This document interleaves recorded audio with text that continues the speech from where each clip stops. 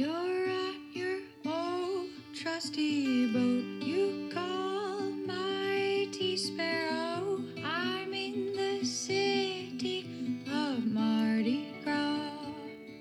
Welcome to the Sailing into Oblivion podcast, where we hear stories from everyday people who do extraordinary things. I'm your host, Jerome Rand.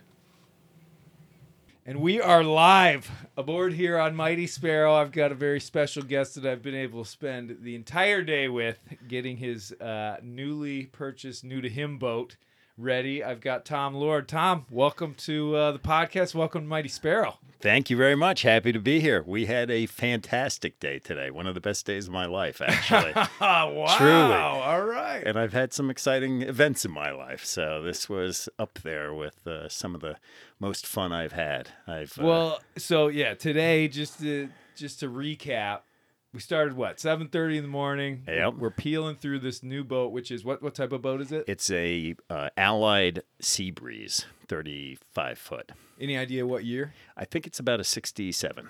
Okay. So she's an old girl, but she's Yeah. definitely stout. And so we started about 7:30.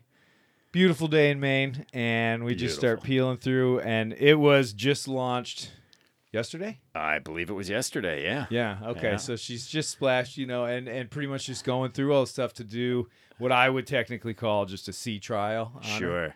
And it was good. It was fun. It was successful. It was successful. For me, it was something I don't know what would have happened had I not met you. Because my plan was to buy a boat and sail it. And I've sailed before, but not a boat of this size, not a boat with a motor, not a boat, with all of the different adjustments on it. I don't really know how it all works. I wasn't sure how to put it all together. And if I hadn't met you, I would have just done my best, and I don't know what would have happened. But I can't tell you how happy I am to know that you, with all your experience, were there to help me with this, and it was just a joy. Well, the pleasure, like I said, was all on my end. That was just, besides being very enthusiastic, you're a heck of a guy. So that was definitely a lot of fun. But towards the end of the day, after we had sorted it out, put the sails on, gone and sailed it, did it start to feel a little bit more like the Pearson Ensigns that you had sailed before?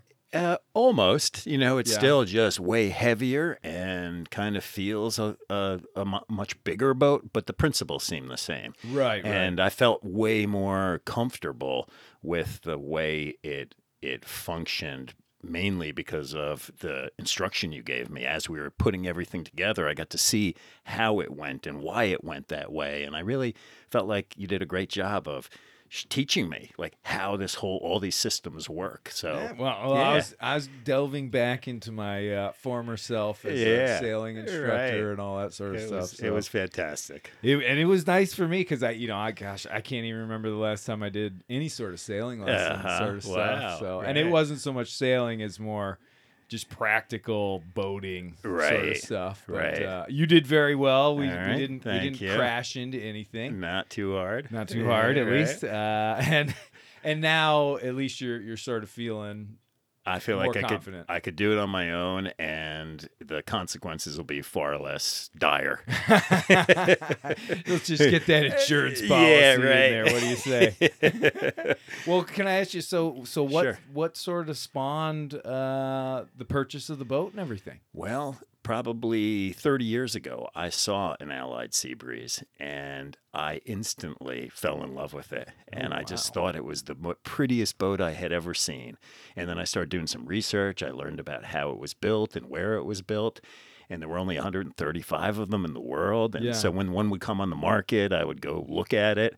But I wasn't in a position with my life and things to really take that on. And it's tough. It's almost like adopting a child, right? That just wants to break down all the time. Yeah, they need way more attention. Right. And my little Pearson, Ensign, doesn't have much that can go wrong with it. It doesn't require a lot of effort. Well, those are just so bulletproof. Our family had one. And, right. Yeah, 22 feet long and just.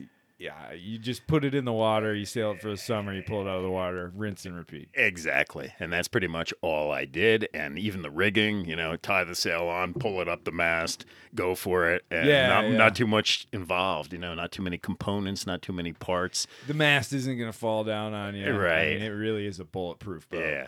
So that was my prior sailing experience. But I always fantasized about a boat that I could sleep on, a boat that I could take somewhere, somewhere far away, somewhere exotic, right. Anywhere in the world. Like the fact that you can get in this machine and the wind will blow you around the world as you have actually done. That's true. Is just a fascinating thing. And it captured my imagination. I love the idea of it. I like the experience of it, the way it feels to move through the water, the quietness of the whole process. It's just beautiful. Well, our sail today, I mean, obviously we're in this little bay in Rockland Harbor, but yeah, I mean, no waves, just basically cutting through. And I was pretty surprised at how well that boat did. Just moving. I mean, like you said, it's much faster than this one. So that was definitely good. Not that any of our old boats go fast, but not compared to the rocket ships they build these days. That's for sure. But there's something to be said for the aesthetic too of the older boats, and I think a boat with character to me is meaningful. I like it. It's like art in a way, and the lines of some of the more modern boats seem to me vacant of some kind of spirit that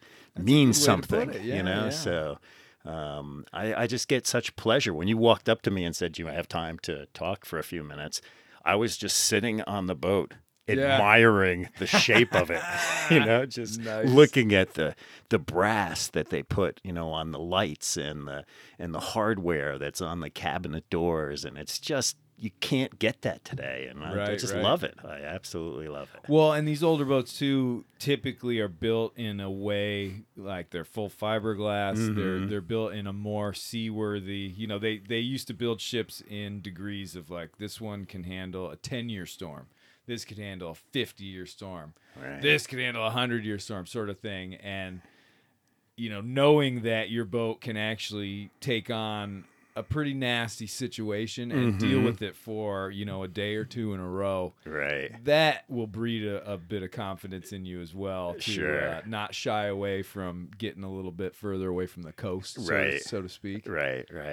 I think one of the things I learned today from you is your attention to details as far as safety goes, and when I'm sailing, I'm never thinking that this is dangerous. I'm not thinking that, too much can go wrong. I'm used to being in this little ensign. If I come into the dock too fast, I jump off and stop the boat. But can't do that with this one. No, these bigger boats, there's a lot more to think about. And I'm really grateful to have learned really what's involved in that. Right. So well, and I have to say, I mean, I kind of emphasized a lot of that today just after you'd mentioned that you had kids, because that means in my head I'm like, okay, well, he's going to have passengers on here. I am, and that did strike me as, I love my kids. I want them to be safe, but we also live in a way where we're not gonna hide, box and make sure that nobody ever gets hurt. We wrap them in bubble wrap. We go skiing, we don't wear helmets. We go hiking, we don't bring bear spray. We trust that the world is not out to kill us.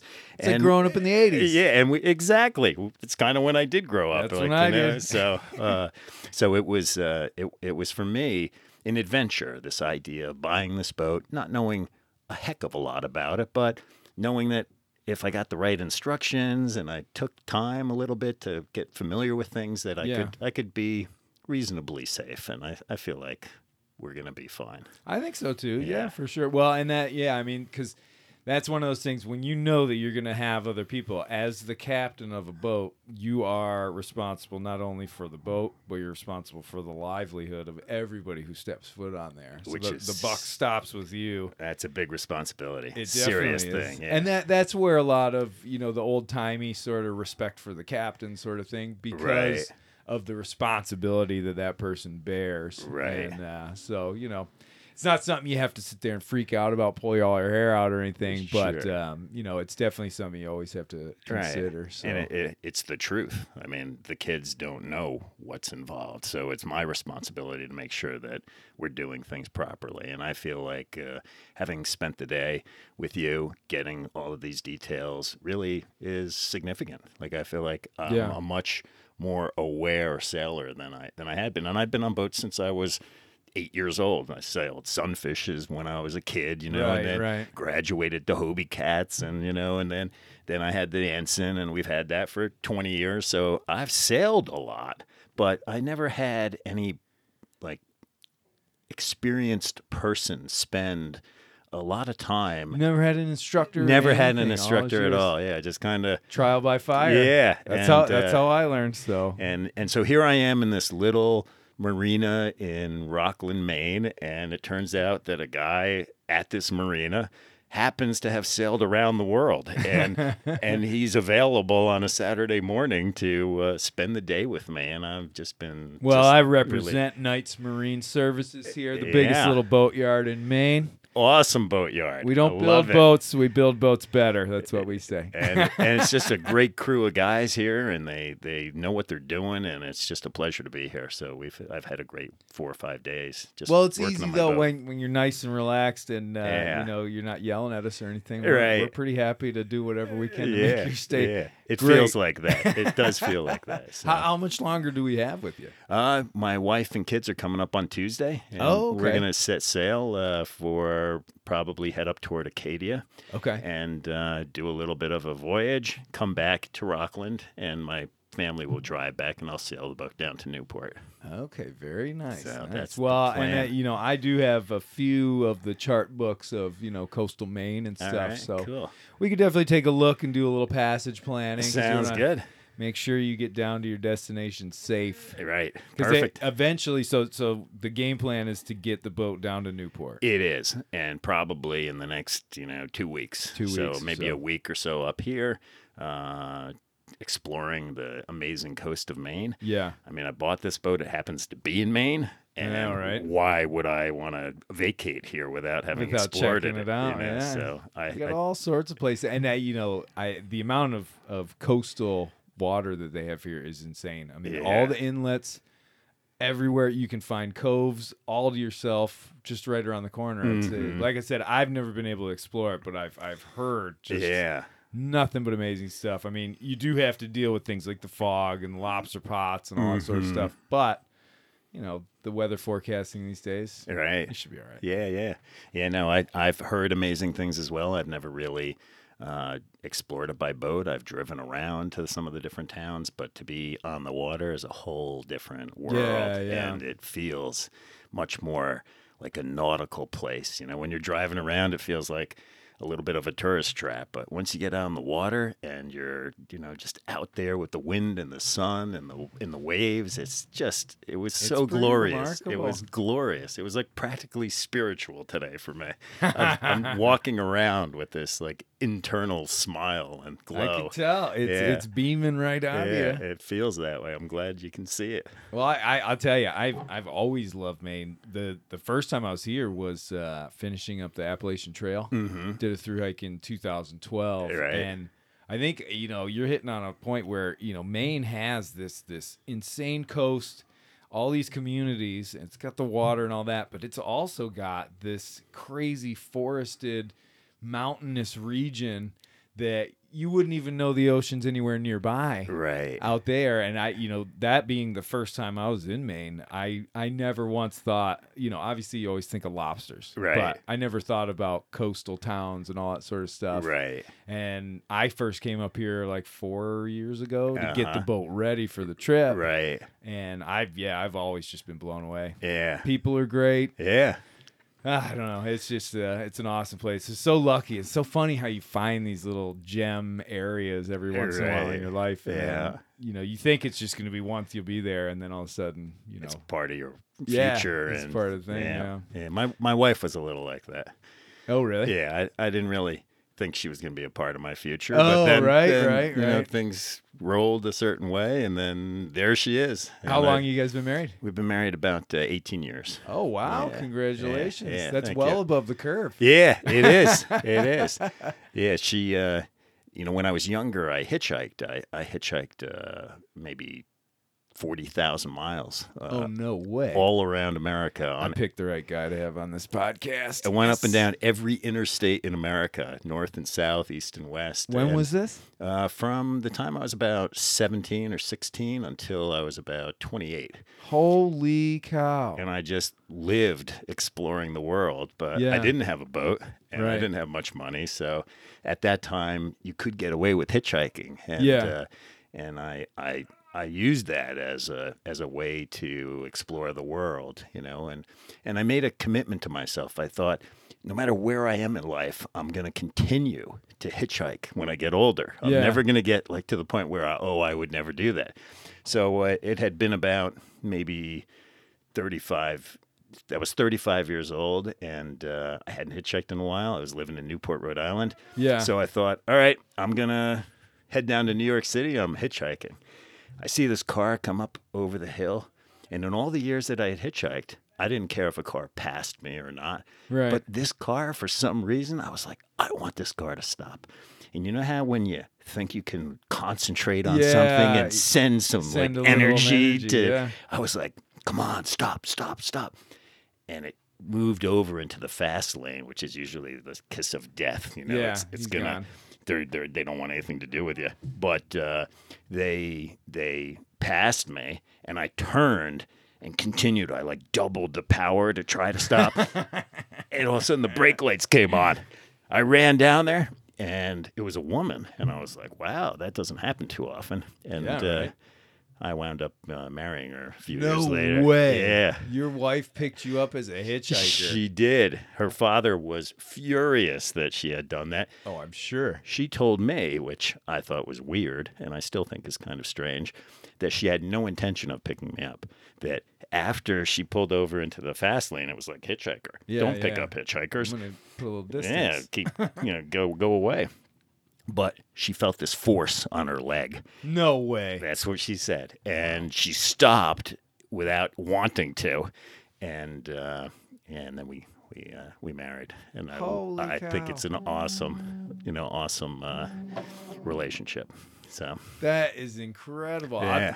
I am a firm believer in all that. Yeah. As far as, right. people being able to, the amount of times where I'm sort of sitting and I'm thinking, oh, I haven't talked to so-and-so in so long. Right. And then all of a sudden the phone starts ringing Yep. and it's that person. And Exactly. they're like, I was just thinking and your name sort of popped in my head. Right. So I think, I truly believe there is this untapped connection that people have. Yeah. That, I don't know. I don't know if it's just something that we've lost or Right. if it's something yet to be discovered. Yeah. But there's definitely times. And I was very skeptical, as a younger person. So I didn't believe in any of that stuff. Right, And right. it's just now I know my wife, and I know that she wouldn't have made something like that up. Yeah, And yeah. I know how I was feeling, and I know that in the 40,000 miles that I hitchhiked, I never cared whether a car stopped or not. And so this was after all those years. That is incredible. Yeah, so it's kind of cool. Holy I smokes. think That it's a might neat be way. one of the most unique how you met your wife stories Yeah. I've ever heard. Right. So it's part of that whole feeling of adventure, Yeah. wanting to like explore the world and see things and know what's around you. And I just think it's an important thing for people to do. It seems like too many people lock into one way of being. They go to school, they get good grades, they go to college, they get a job, and they're miserable. Yeah. And they don't really know what else is out there in the world. And I think that there's a lot out there, and it's way better than people realize. It's not unsafe. It's not dangerous. There's adventure and excitement and new things to learn about others and about yourself. And I just think that adventurous spirit is something that should be encouraged. And I think too oftentimes it's discouraged. Well, I think one of the things that's changed probably over the last 50 years or whatever is just there is this kind of push for things are scary out there. We Yeah. need to let people know how scary this is and how this is dangerous and that. Right. And I don't know. It seems like people are inundated with this sort Sure. of fear, and they don't want to go out of their comfort zones. Exactly. But when you go out of your comfort zone, that's where all of a sudden you get to experience new things. Right. You get to grow as a person. Absolutely. And, you know, it's just this, it's real living. Yeah. You know? Yeah. And I think everybody's different, and not everybody, you know, Oh, can yeah. kind of handle that. But I think there are a lot more people that can that don't, because the world tries to discourage it. And Yeah, I yeah. can't imagine the kind of discouragement you had when you announced, I'm going to take this little boat. Oh, you and I'm talked gonna- to my mother, and Yeah. holy cow. Right. I don't blame her, though. you Yeah, know? sure. We were banned, forbidden to talk about it, because everybody for like 3 years, everybody knew I was doing this. Right. And, you know, family dinners, stuff like that. Right. Everybody wanted to bring it up. But Sure. no, we had to have, my father and I had secret meetings in the basement Wow. to go over the charts and the passage planning and all that sort of stuff. Mm-hmm. And I think she was just hoping it was one of those sort of pipe dreams, like, oh yeah, you know, Right. he'll talk about it, but he won't do it. But the problem is, I think pretty much all my life I've been one of those people where I get something in my head and it's happening. hell or high water, I'm gonna do it. Right. Well, it's an amazing story. You know, before we started here, you handed me a copy of your book, Sailing into Oblivion, and I'm definitely going to read it. All and it's right. going to be nice to know that I know the guy who wrote the book. So Yeah, right. That'll be fun. Well, I hope you enjoy it. That has been, you know, talk about getting out of your comfort zone. I mean, I didn't really plan on writing a book afterwards. I was never a great student, Right. and I never even would have thought I'd be capable of doing something like that. Really? But there were enough people that sort of requested it that I figured I'd give it a shot, and it gave me a chance or an excuse to go down and spend the winter in the Caribbean. Because I Nice. said, well, you know, if I'm going to write a book about it, I guess I got to go and be on the boat and sort of might as well be in the Caribbean. Right. Good And, plan. Yeah, you know, and it was tough, and there were definitely a lot of days where I'm sitting there writing, just thinking to myself, this is just going to turn out to be nothing. Right. But for whatever reason, I mean, it doesn't sell obviously a million copies or Sure. anything, but it continues to sell enough where Right. I mean, it pays for, you know, dock slip all winter and all All right. that, and it's Awesome. like, holy cow! And the best compliment I get about it is just people that say they couldn't put it down. Uh-huh. And they typically read it in one or two sittings. And Awesome. I wrote it intentionally to be a fast read. Right. Because a lot of the old sailing books about single-handing around the world, they're great if you're Right. interested in the subject. Uh-huh. Some of them are a little tougher to get through. And I wanted it to be more of sort of a faster pace and all that. But I, you know, like I said, I'm not an author by any means. Sure. But I was lucky enough to do something that you could write a story about. 'Cause Yeah. it's pretty hard to tell that story unless you're the person who actually Absolutely. did it first Well, person. now I'm even more eager to read it. So it Right, sounds great. yes, there we go. Pitching it. So during that, the hitchhiking years, Yeah. any big highlights from that besides obviously meeting your future wife? Well, I mean, for me, the goal was I didn't know what the world was like. You know, I grew up in New Jersey, just outside of New York City. Yeah. And it's a very urban area. And I would see pictures of like mountains and snow and, you know, all these cool natural. And you this know- was what, early 80s, 90s? This was like early 80s. Early Yeah. 80s, Yeah. wow. Maybe like late 70s, early 80s. Okay. And hitchhiking wasn't popular then, but it wasn't unheard of. Yeah, There were yeah, enough yeah. people that had done it in the 60s Yeah. that it was kind of not so strange that people wouldn't stop. And there weren't cell phones, so they couldn't call the cops like they do now Yeah, and say, yeah. oh, there's a hitchhiker at mile marker 22, you know? So before Yeah, a 'cause cell some phone. places it's illegal, other Yeah. places it's not. Yeah, and cops definitely, you know, frowned upon it and Yeah. would give you a little bit of a hassle until you had to leave, but they would drive away and then they knew you were going to go right back and do it, and Right, they didn't right. come back. So it was pretty cool. And so you know, the adventures were just getting a really good handle on what America is like all the different states, all the different types of people, you know, all the different topography and Yeah. the different like cultures that exist within this country, and it was fascinating to me. I would go down south, and I would meet people that were still living as if slavery was real, and it was eye-opening to hear them talk in ways that, if they talked like that where I grew up, they would have been beaten to a pulp. Really? But everybody seemed comfortable with types of language and attitudes that were just reprehensible to me. Was that like down Mississippi? Yeah, Alabama, a couple of stuff. places where slavery had been something that was almost it was considered an attribute, like something that was good for society. They didn't want to change it, and they were still angry about it. So, at that time, I might have gotten picked up by, I got picked up by this one guy who was like 80-something years old, and his father had slaves, and he talked to me about how life should be, and it was just mind-boggling to me, So there were a lot of things like that where the cultures were just so foreign to me. And it made the kind of issues that America is just starting to confront now much more real to me. Like you hear about prejudice, you hear about attitudes, and I don't think this is true of everybody in the South by any means, but I never heard people talk like I did in some of these little towns, and it was shocking to me. So there was things like that, and then there were also just like things where you had to be resourceful. It'd be 10 o'clock at night, and you're in some city, and you can't just like set up a tent.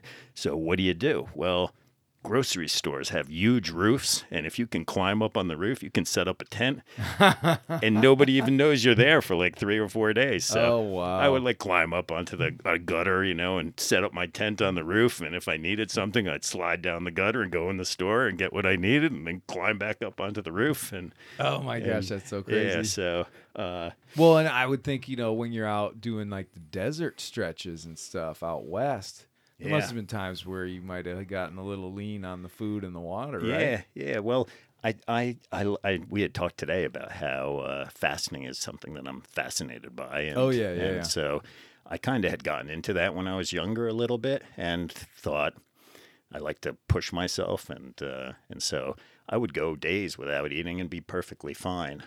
Water was a different issue. There were a couple of times where that became dire, but it always somehow worked out. And Wait till you read the book. Yeah, I can only imagine what you needed. I'm sure some of my listeners that have read it are probably thinking, "Oh, geez, just you wait. He knows about water shortage." Yeah. Oh man, I won't spoil it. Okay, great.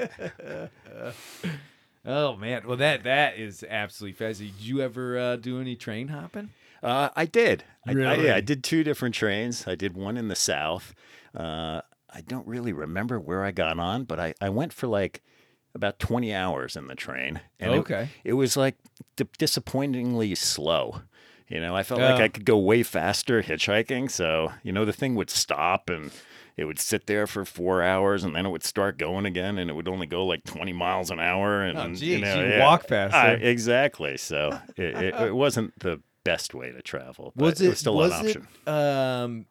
Terribly uncomfortable as far as like jarring motion?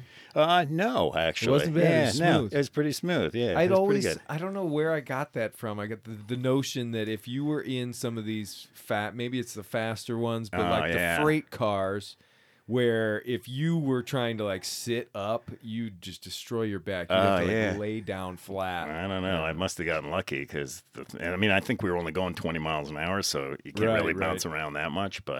And then I did it up in, I was going to school in Michigan, and there was a train that came through Kalamazoo. Yeah. And I jumped on that once just to see where it would go, and I wound up somewhere in like Indiana, and then just got off and hitchhiked back to school. Oh my gosh! Yeah. What an experience! I mean, obviously not recommending anybody go out there and do some hitchhiking. I think the point is being get out of your comfort zone and go out there and explore this beautiful country we have. Because you're right on the money. I mean, if you just look at a map of the United States, you've got like where we are now, this beautiful coastal region. Then you've got all the beaches all the way down to Florida.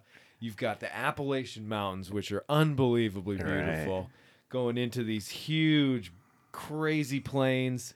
And then you get the Rockies, and then you get the West Coast, but you've got the heat in the south and the cold winters in the north. I mean, Exactly. you know, you hear a lot about people saying, "Oh, well, you know, 90% of Americans don't even have a passport." Right. And yeah, I don't think that's the greatest thing, but at the same time, you don't need one. Right. We got a lot do. of land to look at and a lot of cool stuff to see. So. Right.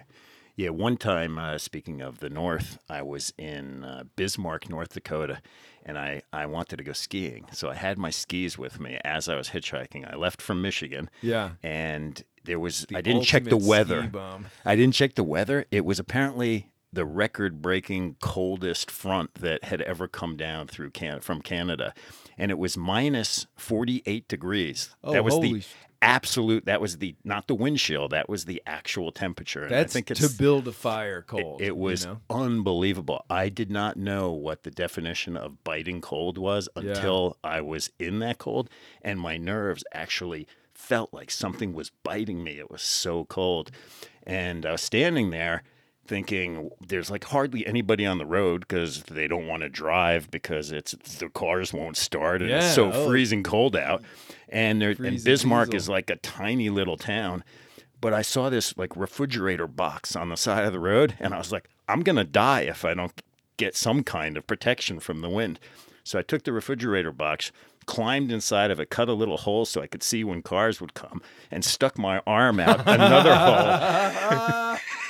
And I was standing there, and this guy in a Cadillac pulls over.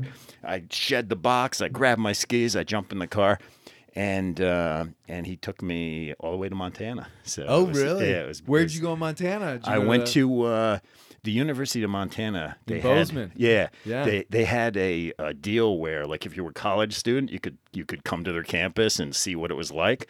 So I told them I was interested in their school, and if they could set me up with a little room there for a few days, and I could explore, the campus And Bridger Bowl. Exactly. so yeah, is it? What's the name of? There's Big Sky. Big Sky is where I went. Yeah. Yeah, so I spent like 4 or Holy 5 days cow. at Big Sky, and the ride back was a lot easier. It was much warmer. It was like 30 degrees instead of minus 40. Right. So. Oh my gosh, that's insane. Growing up in Michigan, the coldest winter I ever experienced, I want to say it was in the mid 90s, where we had about a week where it was in the negative 20s to the negative 30s. Yeah.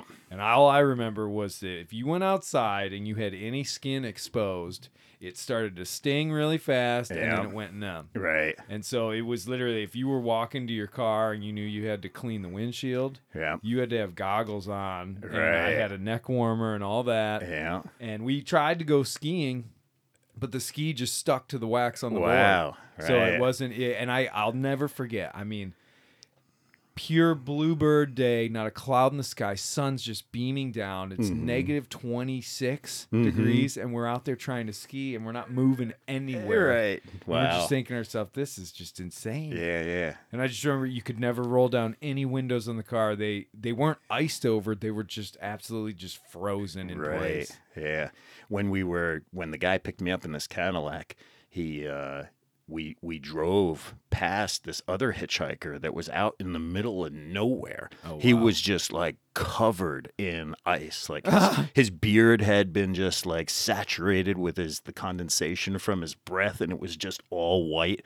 I wondered how this guy was going to survive, because he wasn't near a town. He wasn't near anything. We just drove right past him, and I felt horrible. The guy still haunts me. Well, it's not like you can just be like, hey, you're right. Can you well, stop let's for get him him too? too. You're right. Exactly. pick them up. You're right. Oh my God. Yeah. Have you read To Build a Fire, that short story by Jack London? I have not. No. So this guy's up in way north Alaska, above the Arctic Circle, or Canada, and he's with his dog. He's walking down some trail, and he realizes that it's 50 degrees below zero, Right. but it's still in the winter, so there's no sun at all, and he ends up breaking through and getting his feet a little bit wet initially, and he builds a fire, but he's starting to realize that it's actually way colder than that, because when he spits, the spit freezes in the air. And so Oh, he's like, man. well, Jack London's writing, he says it's basically negative 70 Wow. below zero, or it's 70 below zero. And the guy then proceeds, spoiler alert, to get his feet wet again. And he goes to build a fire, but he builds it under a spruce tree. And as he's pulling, he gets the fire going. He's going to save himself. He's about ready to, take his soaking wet moccasins off. And then the boughs that have all the snow fall and hit it. And he's already at a point where he can't feel his fingers and all that. Oh, my gosh. He's got a whole book of like 70 matches, but he can't use his hands anymore. And he's Oh, my trying to like gosh. put them together and all this stuff. And then he literally just, freezes Right. to death. And the dog ends up, sort of walking off. But Oh, man. it's a short story. It's an amazing one. I listened to it a whole bunch before I was going to do the Northwest Passage because Neat. I kind of wanted to know worst case scenario. Right. Because I had been warned, you get stuck in the ice, you have to winter over up there. Whoa. So I had on board an evacuation plan of, tons and tons of cold weather. I'm a layering guy. Right. It's not like I need an $800 jacket from North Face. What I need is 6 different thermals from Hanes that are, I can just layer and layer and layer, and then a shell over the top. But I brought my camping stuff so that I could at least, if I thought if worst case scenario, I'd be able to grab the gun, grab the gear, walk off the boat, and walk the ice in the direction of the nearest town. Wow. That might have been a completely, some expert out there might be listening and thinking, wow, that's Yeah, really you dumb. wouldn't have lasted very long, You wouldn't but- have made the yeah. polar bears would have got him. But Yeah. in my mind, I just wanted to have an escape strategy, kind of like when we were talking about, pulling in and out on the dock today. Yeah. You take a look around, you see your environment, and you got to know, like that last time that I had you go out by yourself, and I think you were reversing, and then it started to turn the opposite way. Yeah. And it's like, well, you can either fight it or you can just accept, okay, now the world's going to make me go that way. Right. And you did it. And Yeah. You didn't panic. Right. I was so proud. Yeah. All right. It was- Oh, man. Well, shoot. Holy cow. Oh, man. I got so many questions about just the hitchhiking portion of that, but I don't want to just harp on that. yeah. you Yeah. know? Yeah. All right. I guess I always ask people this, but obviously you want to get the boat down to Newport and stuff, but Yep. any hidden agenda, grand plans in the sailing realm? I think I'm gonna see how it goes. You Yeah. know, like I think this first trip for me is gonna be significant. I've never been out to sea. I've Yeah. never sailed for far enough that I can't see the land. Right. And so I'm kind of interested to see what that will feel like. And my guess is I'm gonna like it. Yeah. And if I like it as much as I think I do, I'm going to be interested in more of that kind of feeling. And I think like you, I am happy to be alone.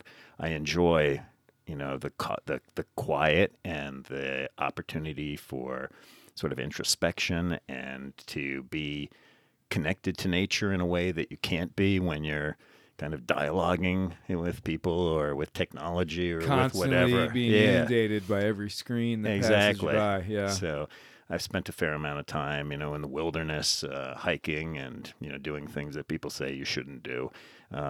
Please give us an example. Well, just, I went into the Smoky Mountains with maybe 25 pounds of oatmeal. And, Oh my gosh. And I went for 30 days in October, when not too many people were around. Yeah. And it was spectacular. I just enjoyed every last second of it. In fact, I have an experience from that trip. The last week that I was there, I ran into a guy who was riding a horse, and he stopped to talk to me. And as he stopped, he was feeding his horse raisins. And I had been eating oatmeal for You're like, boy, those 20. raisins sure would add to my meals. They looked heavenly. I cannot describe how delicious, even though they were slathered in horse saliva and it was kind of dribbling out of the When horse's you're mouth. hungry, you're hungry. Couldn't have cared less.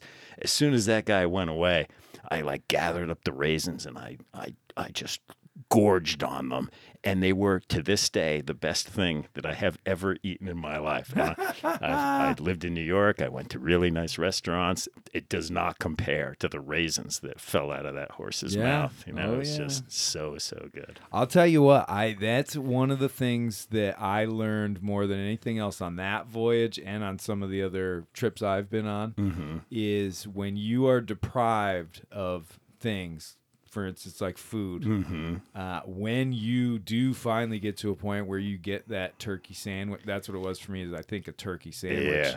Yeah. After months of rationing and basically living off of rice and lentils, you could serve me a $10,000 world's best turkey sandwich, and it's not going to taste anywhere near what that one did. And I don't know, the lesson I learned is just that the ability to be able to, it just seems like we're geared towards wanting to always be able to have that turkey sandwich, the best one we can have all the time, because that's the best thing, when in all reality, the way to make that the ultimate turkey sandwich is to not have it all the time. Absolutely. And make sure that it's absolutely special. I mean, I think I first ran into that whole notion when I was trying to quit smoking years ago, when I was up to smoking like 2 packs a day. Wow.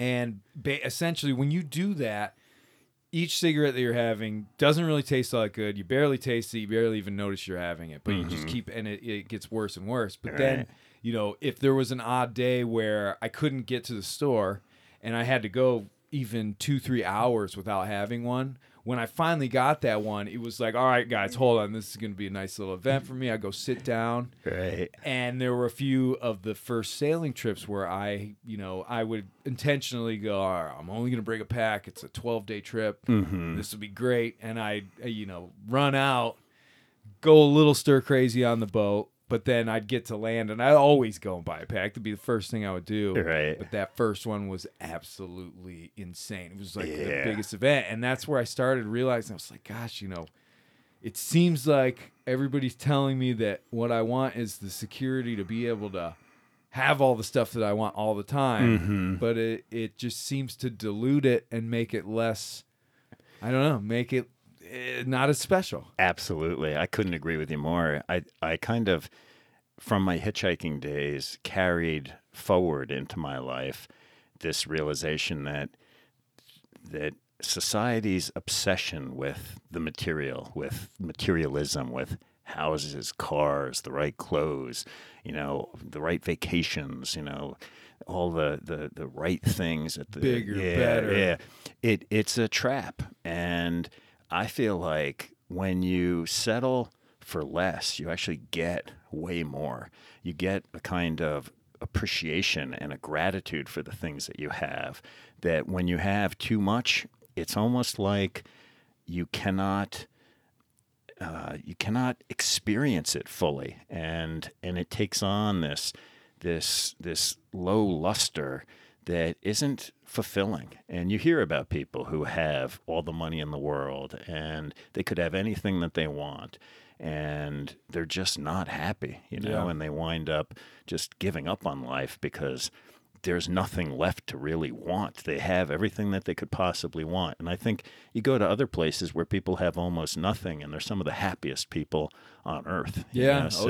I found that a lot in the Caribbean, where you've got, I was very lucky to be sort of invited into the local community there, and in Dominica, and then also in the British Virgin Islands. And, there's this notion of like, I don't need a car. I don't need a big house. I already live in the most beautiful place in the world. So I'm just going to try and work basically as little as I have to afford the few things that I do need.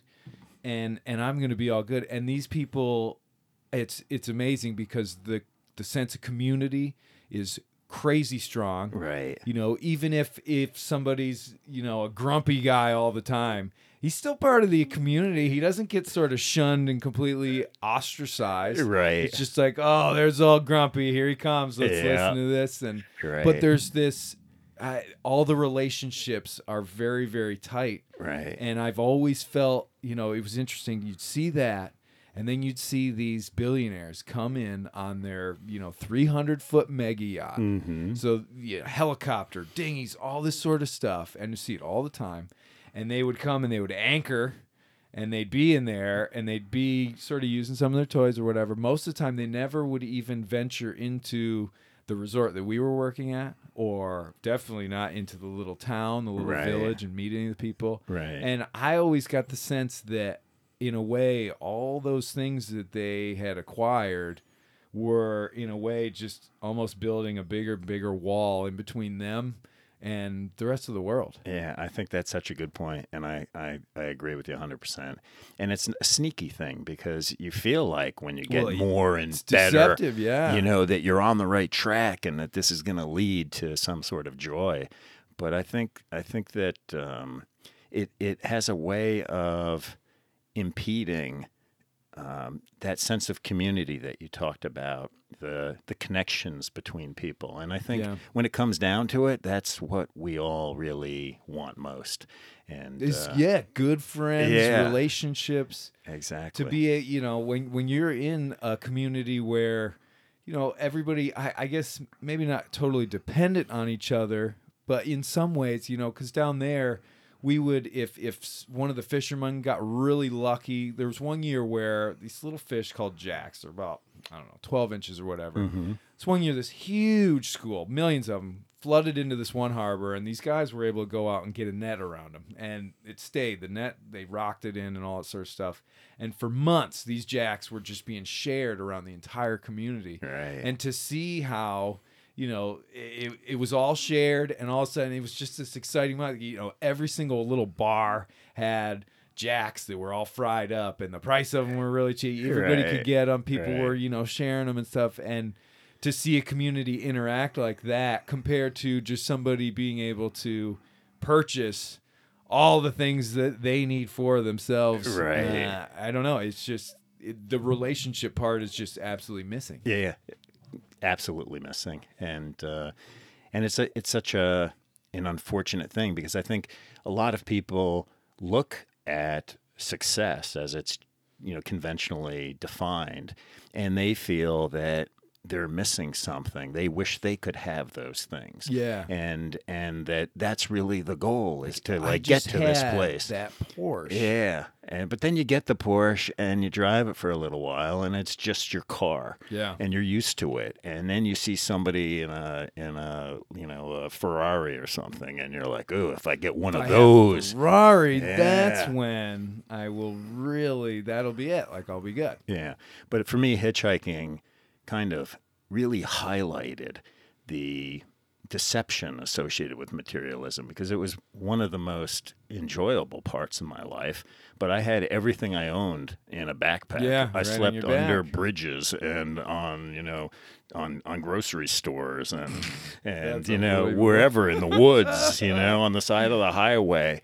And it was a very fulfilling life. I got to meet hundreds of different kinds of people. They were all good. I never had any trouble with anybody. I met very unique people, people that were maybe you would think of as, dangerous. I had people pick me up and they had, guns on the front seat or whatever and bottle of whiskey. yeah, in their hand. but they didn't want to hurt anybody. That's Right. just their life. And so for me, I have an attitude and I don't recommend it for everybody, but I just have a kind of faith that this world is good and that it's here to provide like as much joy as you're willing to count on it to give you. Yeah. And if you don't do that, you're going to be living a life that I think is a lot less enriching and a little less exciting. And I think that's why there's so much sort of depression and sadness in the world because life has gotten shrunken to this little safe little cubicle and people are afraid to go out of that little safety zone and I don't know why it is that way, but it seems like it's getting worse. It seems like everybody's so afraid of so many different things and I just refuse to live a life kind of defined by fear. Yeah. And I'd rather be dead. If I go home to Newport and my boat sinks and I drown in the ocean, I would much rather have lived my life the way I have than to have lived it some other way that had much less, where I could be who I want to be, and do the things that I want to do. Well, and have those experiences. Sure. I think in some ways people these days try to or feel like it's almost fulfilling to be able to experience things through videos on a screen. Right. Where they're like, oh, the Caribbean, I watched all these documentaries about it. Right. I watched all these videos, and man, yeah, I know all about it. And it's Yeah. like, not until you actually go down there, Absolutely. that's when you get to really, truly experience it. Right. But, wow. Gosh, it's just making me think so much. Oh, good. Yeah. So you said something earlier that I want to follow up on. Sure. You said earlier that obviously you weren't good in school. And, Yeah. And I don't think there's anything obvious about that. I think that Oh, I was that- terrible. I know, but maybe you were, but it's certainly not obvious. I've almost 60. I've spent a lot of time with a lot of different people, and I spent the whole day with you. And you're a bright guy. You're somebody that's right. like, very capable. Obviously, you managed to handle all the challenges that are involved in sailing a boat around the world by yourself. And so this idea that school is somehow a measure of your ability or your intelligence or your capability, I think is another one of those really damaging notions, where I think that there's a lot more to a human being than how well they perform in some, curriculum that is designed by people who have a specific idea of how you're supposed to be. Well, and I know when I did finally get that and started getting some decent reviews and stuff, I remember my mom saying, boy, if your high school English teachers could see that now, I Sure. bet you they'd turn over. Right. But there's so many people out there that, society judges in these standardized ways. Oh, and yeah. I find it to be terrible. really damaging. So Yeah, and it is. You have people, you will always, whenever you're receiving any sort of criticisms or constructive critiquing any of that, you always take those way harder Sure. than you do compliments. Compliments, it seems like people just brush right off. Right. But boy, you do something where you say, hey, well, you probably could do this a little bit better. Right. That person's going to go steam about it for the next 2 weeks. You never know, lose sleep over Yeah, it. sure. And if we could match those up where, you can sort of even that playing field, really appreciate it when somebody says, hey, Right. thank you so much. Sure. That was really good. Yeah. And then also not let, the criticisms, you definitely want to learn from those, but you can't let it just hold you back. Right. And I think particularly for children, kids that are Yeah. in school who are, failing out or whatever, it's sort of made to be this sort of horrible thing, and that means that they're not smart or they're not this. Some of the smartest people I've ever met are people who did poorly in school. They had other interests. They didn't feel like they wanted to just conform to whatever it is that the school was trying to ram down their throat. Not that I have anything against education. I think education is great, but I don't think education that is really just designed to create people who are gonna be satisfied sitting in a cubicle for 8 hours a day is really what we should be striving for. Well, what kind of life is that? I Exactly. mean, really. And you get that. I've heard it a million times where people are like, well, our game plan really is, when we're going to try to get early retirement, sometime early 50s, and then we're going to go. Right. And it's that, and then we're gonna, and all I can think to myself is, well, what if something else happens? Right. And then you can't. I think this whole pandemic thing was a huge wake up for a lot of people who all of a sudden had plans. They were gonna go do this thing, and then now they can't actually do it. And Right. my hope is that sort of the silver lining from this whole thing would be that it wakes a lot of people up, and in the next year or so, people are like, you know what, I'm actually just going to get out there and do it, because who knows? Yeah. My ability to do it might get taken away. Right. Absolutely. And there's something, too, to be said about exploring the world when you're younger, when you have the energy. You get older, you get tired. Yeah, you get achy. Stuff hurts. It's hard to sleep under a bridge or on a grocery store roof. So I think the right set of priorities is, have your adventure when you're younger, and don't feel like you don't have time to straighten your life out later if that's what you think you need to do. If you have this idea of what success is, and it involves, the right car and the right clothes and the right house and the right neighborhood, I think it's a big lie. And I think you're going to be disappointed. And I think there are a lot of people who, if they could go back in time, they would realize that there's a really nice opportunity when you're in your, late teens to early 20s. You can go back to school when you're a little older, when you know what you want to do, when you have had some experiences that motivate you to actually now be interested in some particular finding field, your passions, exactly. And all that. Yeah. So I think that this race to get ahead as quickly as possible. You hear about these kids that are like 4 and 5 years old that are struggling to get into, these the right elementary schools, and it's just never ending. And I just feel like that's much more damaging than people realize. So well, and I think a lot of times people forget that the one true thing that we all own, and the most valuable thing that we all own, is our time. Mm-hmm. And we've only got a small amount of it. Right.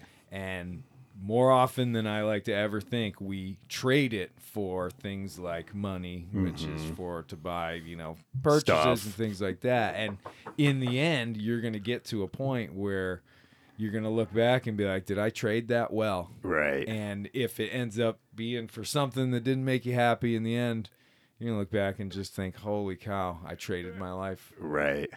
For what? For real. Yeah, exactly. I don't know. It's crazy. Yeah. Well, we're already at an hour. Really? Yeah, Wow. Okay. believe it or not. Well, that was quick. Tom, that was fantastic. I sorry we didn't get into the fasting, but who knows? You're here for a couple of days. Maybe we'll do a part 2. All right. That was see. pretty enjoyable. Yeah. Well, I'd be happy to spend time. I really have felt like fortunate to have met you. I was telling my wife, it's like 1 in 250 million people, like 1 out of 250 million people that have done what you've done. And when you do something like that, it impacts who you are. And, Oh yeah. And it's a rare thing, it's a really rare thing. And I feel really fortunate to have gotten to know you and, talking to you tonight, seriously. I feel like even more, that I can know about who you are. And, so I appreciate that. Hey, well, and like I said, it's the same exact thing feeling for me. I mean, it's just great. I'm sure we're probably going to stay in touch. Yeah. Because I'm going to want to know how your adventures are going. Sure. We'll see how mine end up playing out. Absolutely. But man, fantastic. Well, thank you for coming on. And who knows? Maybe I'll snag you in for one more of these. All right. My pleasure. All Thank right. you. Thanks. Yep. Hey, everybody. Thanks for listening. And if you enjoy the podcast and want to support it, just go to podbean.com and you can become a patron and keep the show on the air. Also, if you like the music at the beginning, the album is called Deep Teal, and the artist is Adrian Edson. It's available on Amazon Music. And if you want the full story of the trip around the world, the book, the Kindle book, and the audiobook can all be found on Amazon.com, Sailing into Oblivion, the solo nonstop voyage of the Mighty Sparrow. Fair winds and following seas.